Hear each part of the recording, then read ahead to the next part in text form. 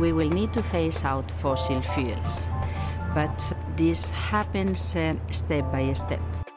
Welcome to today's Jolt. It's the 18th of October. I'm Sam Morgan, your host. Later in the episode, we'll be looking at whether the European Union has copped out in its prep for this year's big climate summit. First though, let's kick off by taking a look at the stories making headlines around the world.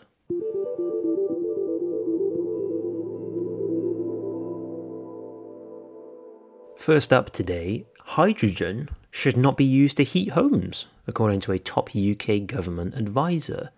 In what is arguably an extremely obvious bit of advice, the National Infrastructure Commission reports that there is no public policy case for hydrogen to be used to heat individual homes.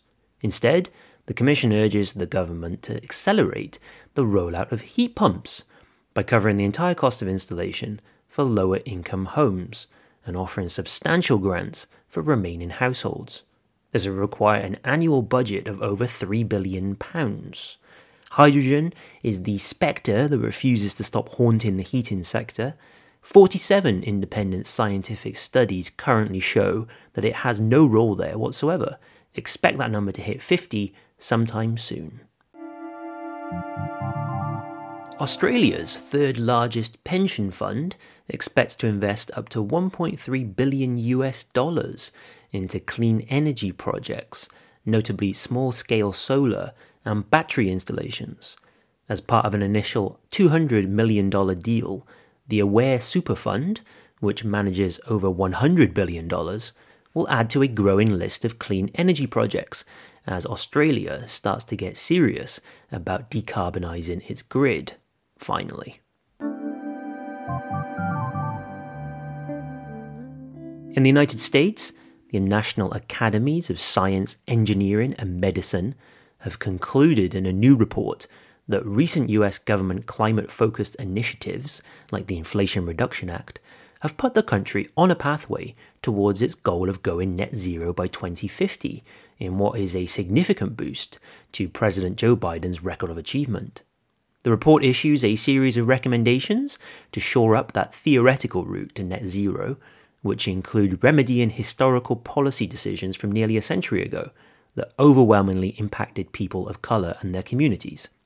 The academies have form in affecting government policy. The first half of this report was actually published in 2021, and much of it was subsequently folded into the IRA and the infrastructure law. Sticking with the US, a new study by personal finance provider WalletHub has ranked all the 50 states by how energy efficient they are. According to the analysis, Utah is the most efficient, followed by Massachusetts and Vermont.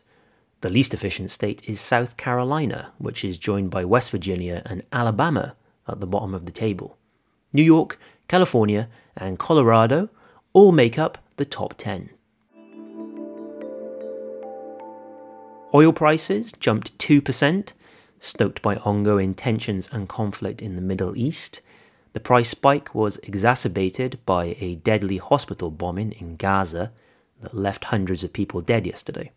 Israel denies responsibility for the attack. US President Joe Biden is in Israel today and was meant to attend a Jordanian-organised summit with Palestinian and Egyptian leaders. However, it has been cancelled at the last minute. The reduced chance of a diplomatic solution also contributed to the price rise, say analysts. In Europe, the European Union's 27 member countries finally, after months of trying, agreed on new electricity market rules. The process had been held up by a dispute over contracts for difference, CFDs, as some countries, notably France, wanted to apply the financial instruments to existing power generators, particularly nuclear. Other countries, led by Germany, objected, saying it would distort the EU's energy market. The final compromise, theoretically, allows CFDs to be applied to existing power plants, but the European Commission will be tasked with assessing if it raises competition issues on a case-by-case basis. Both France and Germany left the meeting relatively happy with the outcome, and talks with Parliament and Commission can now begin. That's it for the news. We'll stay in Europe though, as we dive now into the story of the moment.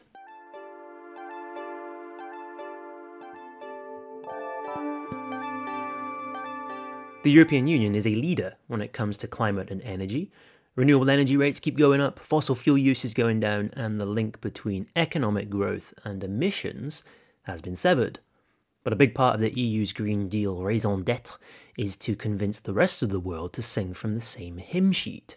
As climate skeptics often note, what's the point of Europe decarbonising if the rest of the world doesn't? That is why the COP summits, international climate conferences organised annually by the UN, are oh so important for the EU's green diplomacy. This week, Brussels attempted to agree on its joint position for the 28th edition of COP, which will kick off in Dubai at the end of November. The EU may be going with a weak hand. This week, environment ministers from the 27 member countries got together and were charged with brokering that common position. Two main issues were on the agenda. The first and most controversial was a plan to push for the global phase-out of fossil fuels. The second was a motion to update the EU's 2030 emissions reduction target, currently set at 55%, to 57%. Climate diplomacy is all about soft power, and showing off a shiny new emissions pledge at COP is an effective gambit in that regard. Brussels has a history of either timing the publication of its big climate policies or rushing to get them signed off just in time for COP. This is the Olympics for the union's green diplomats. But that first objective, the push for a global fossil phase-out, was on shaky ground before the Environment Council meeting even began. Here's what Teresa Ribera, Spain's ecological minister, said on her way to the summit. We all know that in order to get a fully decarbonized economy, we will need to phase out fossil fuels. But this happens step by step. So we need to think what first and how we can keep continuing the phase out of fossil fuels while ensuring that affordable and secure energy is available for all. This means that we will have some discussions on how to start and to what extent we talk about fossil fuels or the abatement of the emissions connected to fossil fuels. According to a broad understanding, we need to abate emissions from those sectors hard to abate, not for the electricity generation that can count on other technologies that do not need to go through fossil fuels and then the abatement of its emissions. There's the important buzzword, abatement. Governments flock around it because it's a loophole that can be used to keep burning oil and gas. They will commit to phasing out the easy stuff like power generation and light vehicles, but when it comes to heavy industry and transport, they are less keen. This is where carbon capture and storage enters the equation. It's also a matter of national priorities and peculiarities, of course. Here's what Malta's minister, Miriam Dalli, had to say. As a country, we are in favor of including unabated fossil fuels, but it has to be for the sectors that are difficult to decarbonize. There are two primary issues that we need to discuss during this Environmental Council, which we believe are really important, particularly for smaller member states and particularly for those states that are on the periphery. The EU's new climate chief, Wopke Hoekstra, remember him from a previous edition of the Jolt, faced his first test at this meeting after promising members of the European Parliament that he would be a man of action and champion ambitious policies. Here's what he had to say on the issue when asked if he would push for an agreement that did not include unabated. That is what I will strive for. And I do think it is important that as Europeans we also seek to lead the pack going into the COP. Ultimately, the effort failed, of course. A full phase-out is just too big an ask for many countries. We've seen this kind of linguistic contortions infect climate processes before. At a previous COP, phase-out was ditched in favour of phase-down. So if you compare the unabated debate with that, progress is slowly being made in a warped kind of way. Is it quick enough? It certainly doesn't feel like it. On the second issue, on whether to upgrade the emissions target from 55 to 57%, here's what the new head of the EU Green Deal, Maroš Šefčovič, had to say. I think if it comes to our legal obligation, I think it's quite clear that it frames on 55%, but from our internal analysis, we know that we most probably are going to overachieve that, so we are looking at most probably 57% delivery. So I think that it would be good announcement for COP28 because again we will clearly demonstrate that Europe and European Union as such is leader in combating the CO2 emissions and is showing the most ambitions if it comes to tackling climate change. Teresa Ribera, who was leading the discussions because Spain is currently in charge of the council meetings, added this on the 57% issue. This is something that should not be controversial. I think that we have gone through a Fit for 55 package, which is ambitious, comprehensive, and that we are talking is factual understanding on what this could mean if we add all the elements and we sum up. Again, though, the EU came up short. 57% is essentially what comes out of a mathematical equation that includes all the EU's new policies. The emissions trading system reform, transport decarbonisation targets, a new renewables goal, and so on. Countries agreed to 55% before those were all finalised, so of course the outcome is now different. But governments were again unwilling to formally upgrade the benchmark, and instead opted for wording of at least 55%. Not a great signal, let's be honest.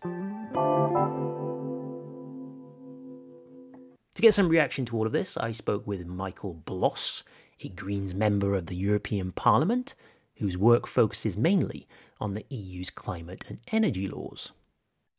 So how important is this unabated issue that we've heard so much about now? Is this kind of a stumbling block, or is this a major problem with the EU's attitude now towards COP28?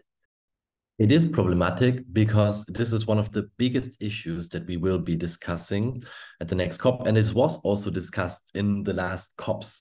And it's the question of ending fossil fuels. Until now, there was no position that we would end fossil fuels, even though we know the climate crisis is already kicking in.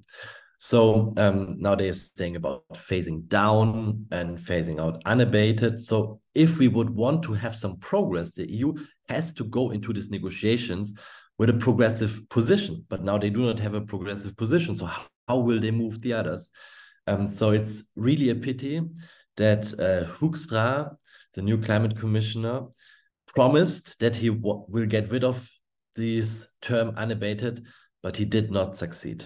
And how about the 57% issue, this 2030 target upgrade that was discussed but ultimately has not been adopted?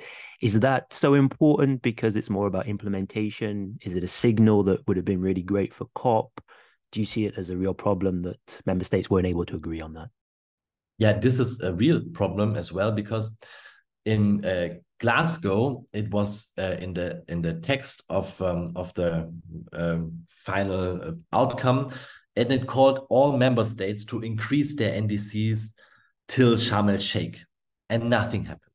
And in Sharm el-Sheikh, it was exactly the same. Again, they were calling all member parties to increase their NDCs until Dubai. And if Europe would have started now, they would have been able to pressure the others and say, look, we did something and you have to go now for it too. But now, again, there's no dynamic. We are not on a Paris-compatible pathway worldwide. We are overshooting a lot. And the only way to do this, to go to a Paris-compatible pathway is, of course, that everyone increases their climate ambition. The EU could have started. Again, Hoekstra announced this in his hearing that he will fight for it. And again, he crashed and did not succeed. A bad start before COP has even begun then. The summit kicks off 30th of November and runs all the way to the 12th of December. Stick with Foresight throughout the summit and after to get all of the essential analysis and insight into what is one of the most important milestones on the energy and climate calendar.